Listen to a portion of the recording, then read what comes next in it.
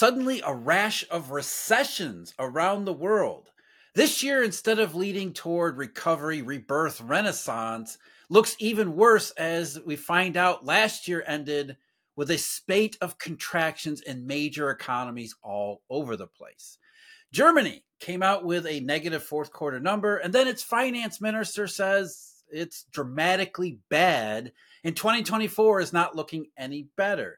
Japan, the Bank of Japan had said, we're going to raise rates. Inflation and growth is a major problem. We need to slam on the brakes here, except without ever having done anything, Japan's economy has already slammed on the brakes in 2 straight quarters of negative GDP there, though the Japanese economy isn't suffering a technical recession. This is an actual recession here, just like in Germany. As the headline says, as my friend Mike in Canada sent me, Japan unexpectedly slips into recession. Germany, now the world's 3rd biggest economy, except Germany's economy is likely to slip below Japan's, and they're going to go back and forth, racing downward to who can take 3rd place from the other one. And that's not the only, it continues. The list goes on and on. The UK, the United Kingdom, another large economy, also slipped into recession. And these recessions are seemingly expanding slowly, incrementally, but they're becoming more and more frequent at the top ends of the global economy. So the question we have to ask is, as these recessions very slowly creep up on us, is the United States, for example, going to be able to decouple from the weakness that seems to be unexpectedly hitting all the rest of the world? And here to help me sort out this recession question, Mr. Steven Van Meter. Steve, we know you hear this all the time. I hear it all the time too. Who cares about Germany? Who cares about Japan? Who cares about the UK? Who cares about China? Who cares about South Korea? Who cares about, and on it goes. The United States is terrific. Haven't you seen GDP in the payroll report? Should we be concerned about what seems to be a more globally synchronized recession? Jeff, that is a perfect question, because if we listen to, of course, Fed Chair Jay Powell, the other central bankers, none of this matters. It's all incidental. In fact, it probably is even transitory at best, because labor markets, particularly in the U.S. and around the world, are still holding up. I mean, look at the U.S. stock market. If there wasn't a better proxy for the U.S. economy, it's telling us, look, the wealth effect is just a matter of time before it resurges. Demand comes back in a big way. Inflation stays elevated. More jobs are created. Look, we all know none of that is actually true at all. And that is the problem here, is everybody thinks the U.S. can decouple when it needs to and be recoupled when it's convenient to our view. And that's a challenge right now, because as you mentioned, we're watching these very large economies slow down. It's headed into recessions. But one thing that hasn't happened, and we know this is going to hit with a lag, is there is a point we're going to see labor markets start to unwind. Now, I know everyone's going to say, what, Steve, look, the weekly unemployment claims are low 200,000. I mean, there's no signs of stress here, except for all the people sitting on unemployment still. They're sitting around 1.985 billion, I think, Jeff, if I've got the number correct, or 1.895, somewhere right up in there. But that number is persistent. So if we were in a strong economy, if the labor market here was really as robust as everyone says, we should actually see that declining. We should see new orders at the factory picking up. But instead, we're seeing the trend for people sitting on unemployment actually go a little bit higher every week. And of course, the challenge is, if you lose your job and you're out for a few weeks or maybe even a couple of months, you probably have some cash savings and you could still afford your lifestyle and get on. The issue here is, as people stay on that longer and longer, their consumption drops. And I think that's what we're starting to see in all of these major economies right now. I do want to remind you that this coming Monday, February 19th, 6:30 p.m. Eastern Time, webinar on President's Day. We need to talk about commercial real estate. What's really happening there? What actually happened that created such a big problem? How big of a problem is it actually? Maybe some good news there. And what to look for if things really do start to heat up, not just in terms of CRE or CLOs, but also for the banking system, the financial system, markets, all of it. That we're going to go over.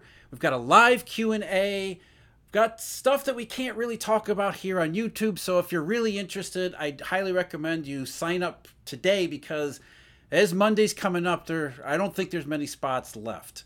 So I hope to see you there again Monday, President's Day, February 19th, 6:30 p.m. Eastern. Link in the description. Steve, I think what it goes back to is, well, in some respects, that everyone's kind of moving the goalpost or shifting their performance standards, right? Because let's think about Germany.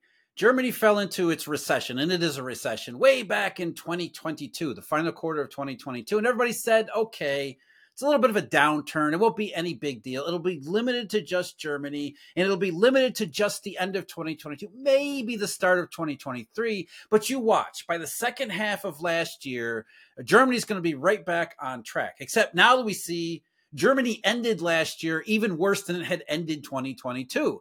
And now the German government is coming out. The German government, the same government that in January of 2023 said we're never going to have a recession, now in January 2024 or February 2024 says it's not looking any better in 2024. So slowly, very slowly moving down and ratcheting lower, not just expectations, but actual performance. And it's not just Germany. You just point out, Steve, Germany, Europe as a whole, the UK, Japan. Here's what the German government's economy minister just said at a trade fair in Leipzig. He said the economy is performing, quote, dramatically bad. I mean, that's a government official. I mean, no government official, no politician would ever say that unless there's no other way around it.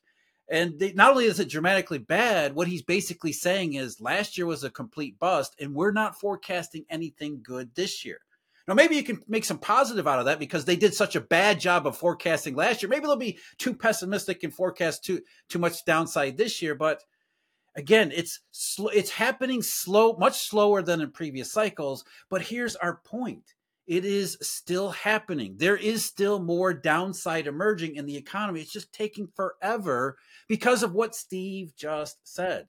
The labor market cycle is incredibly elongated this time more than any other time. But even without the layoffs, economies are still sliding toward recession, which makes you think, what happens when the layoffs do start? You know, Jeff, this kind of reminds me of a show we did recently where, because we were talking about, our average hourly earnings increase. Of course, what do we hear from all the political elites and central bankers is, but look, people are making more money. And we're like, yes, but they're working less. So that doesn't make any sense. And this is something that if you're just looking at the data, you don't notice it because most people don't look at hours worked. They're like, but you just got a raise. Yes. And then I got 2 hours off my week cut and there goes my raise. I actually have less money to take home than I did before. And that's one of the challenges here because you kind of nailed it on the head. Normally in downturns, you see new order growth fall. And what do you see? Kind of almost a mirror with a lag increase in unemployment claims, which would logically make sense. If I have a factory and I don't have a lot of new orders and I don't have any backlogs, I can't afford to have people just standing around. So I send them away. This time, employers are saying, hey, you know what? We've kind of bought into this soft landing or no landing view, which makes me worried that when this doesn't happen, the layoffs are going to be very fast and very aggressive. And that's going to be a challenge here. You particularly look at Germany, which I love because their manufacturing sector by the PMIs was practically in a depression. I mean, it was ugly. And what everyone's saying, it doesn't matter. It's just Germany. It's okay. It's no big deal. Their services sector, that will pull them up. And I said, watch out because where Germany goes, the peripheral nations follow. And what do we see like this week? The unexpected is now hitting countries around Germany. It's like, yeah, no kidding, right? The biggest manufacturing base of the European Union has got a problem. Everyone else. But you're right, Jeff. The challenge right now is it's slow. But I think what's going to happen is slow at first, and then all of a sudden it's going to happen at once. And another thing is, too, as you said before, most people's sense of the economy is just very simple. Because, I mean, look, they have their lives to lead. They're not following the stuff very closely. Who would other than you or I? But essentially their view is, okay, I see a GDP report every once in a while. Maybe I see the unemployment rate and the big one, the stock market. If the stock market's up, then everything must be fine. And as I pointed out recently, I know you have too, in the case says that we're talking about here, Germany in particular, as Germany has slid further and further and further into recession, the DAX exchange index, at the very least, and a lot of German stocks too, have been going higher and higher and higher and higher to record highs. So it's understandable why people will be saying, okay, what's the big deal here? As far as we're concerned, yeah, maybe there's some negative press surrounding these economies, but what does that have to do with not just the US economy, but I mean, why are stock markets so strong? It seems like there's a tremendous disconnect when in reality, I think the disconnect is obviously in the share price indexes, but also, as we're saying here, the development of this cycle has been highly unusual. People have gotten bored with it. You've been talking about recession for a long time. Where is it? Well, we're telling you it's coming. It's hitting these other places around the world. The U.S. isn't likely to decouple. It's just kind of toward the end of the pack as more and more fall off the edge of the cliff. And it's not a straight off cliff. It looks like it's more of a gentle slope. And then at some point, as Steve just said, maybe there's an increasing downturn, but that's the layoff part. And so most of these economies are slowly contracting as businesses are making adjustments in their cost structure, cutting back hours, and some places cutting back on hiring and things like that. And that's leading to this initial shallow downslope. So already that's enough to push so many of these countries into recession, and they're not pulling out. That's the other point I think we want to make.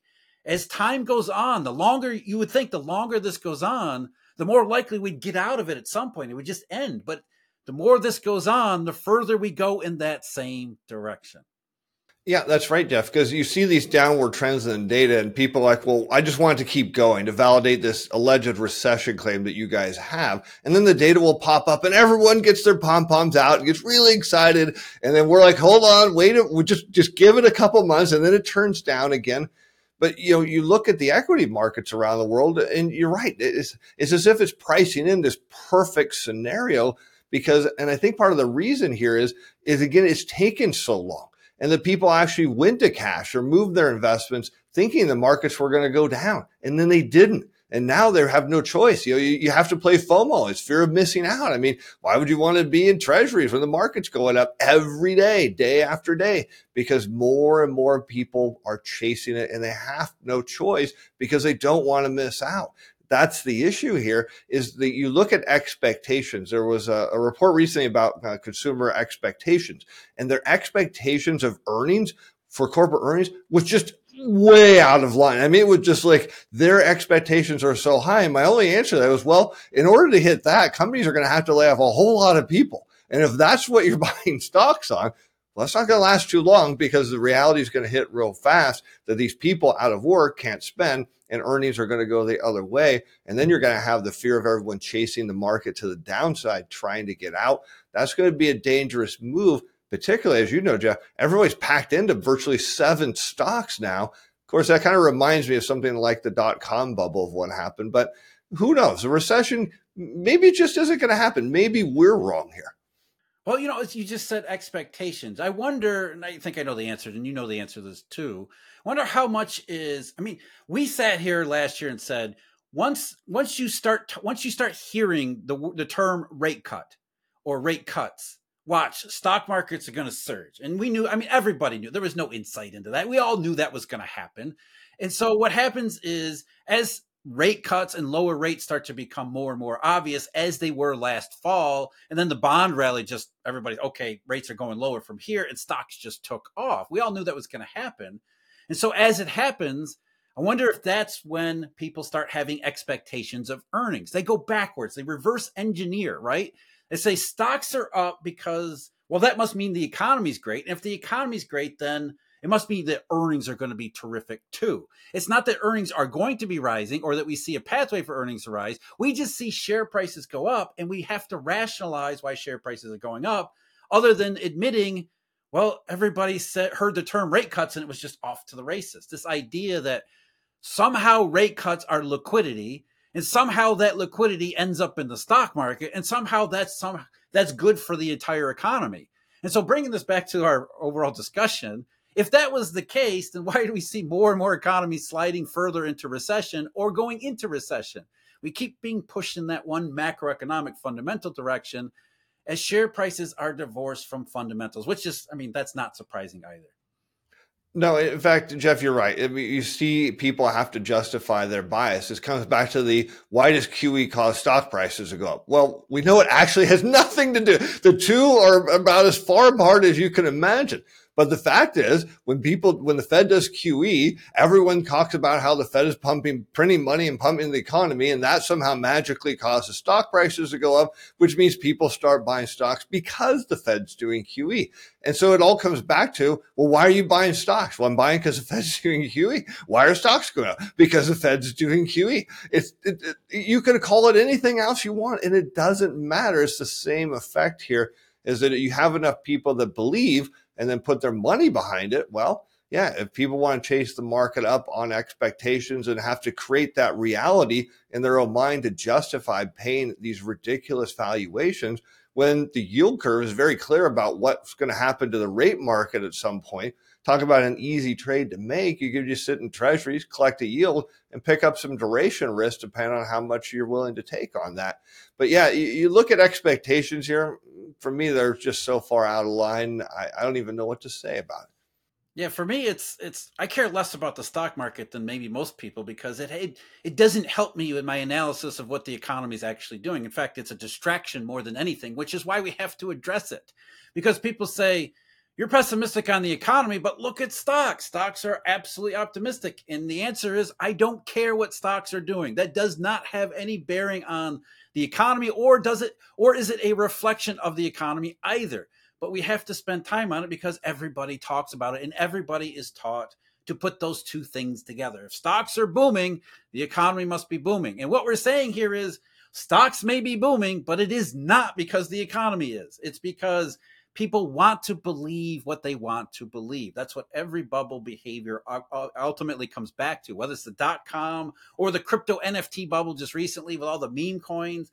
If everybody buys the same premise, they literally buy the same premise until they don't. And the point at which they don't, I mean, you can never point at it.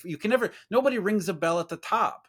So what I'm saying is, I don't really care as much about stocks. I'm looking at more and more economies tipping into recession. And if you are in stocks right now, congratulations, you made a ton of money. You might want to take a second look at that, what your premise is and what you're actually doing, because the economy still moves more and more in the same recession direction. The US is not likely to decouple from it. And if it doesn't, will the assumptions and rationalizations that are currently in the share price market hold up when everybody says, wait a minute, maybe I'll stop buying here? That's really the danger with stocks. But the bigger danger is about the economy continuing to go in the wrong direction without the layoffs yet. As you pointed out, Steve, we still haven't even seen that. Just kind of my final thought on the divergence between the economic data and the stock market. In fact, that to me, that is a big red flag, because if the wealth effect is real, which, we could go back to Alan Greenspan and argue about that. If that is indeed true, then the rising stock market should create an increase in consumption, demand, and pull the economy up. It's if we continue to see the data decline as the markets rally around the world here, that should be a massive red flag for people that indeed they're chasing something that isn't going to manifest as their fantasy has decided it will. That's, I think, the most important point about both Germany and Japan. Because if there was a wealth effect, then we would see it in Germany and Japan, because both of those countries' stock markets have been rising precipitously all throughout last year, really going back to 2022. And it did not prevent either of those economies from slipping into recession. So there really isn't a wealth effect. So we can't count on high share prices and all-time highs to at least cushion the blow or really do much of anything. Which, as you're saying, Steve, that's a tremendous risk too. So we've got a bunch of recessions showing up unexpectedly. And now the argument has shifted to, okay, that's too bad for everybody else, but the US is terrific. That's right, Jeff. And something's wrong when you and I both wear a red shirt on the same day and we didn't coordinate. Exactly. Hey, big thanks to Steve for stopping by again. Really appreciate it. If you want to see more about the stock market and what's been happening in a couple of these, especially Germany stock market. Did a video about that last week. That's the one linked below. As always, thanks for joining me. Huge thank you, Mr. Van Meter, Eurodollar University members and subscribers. And until next time, take care.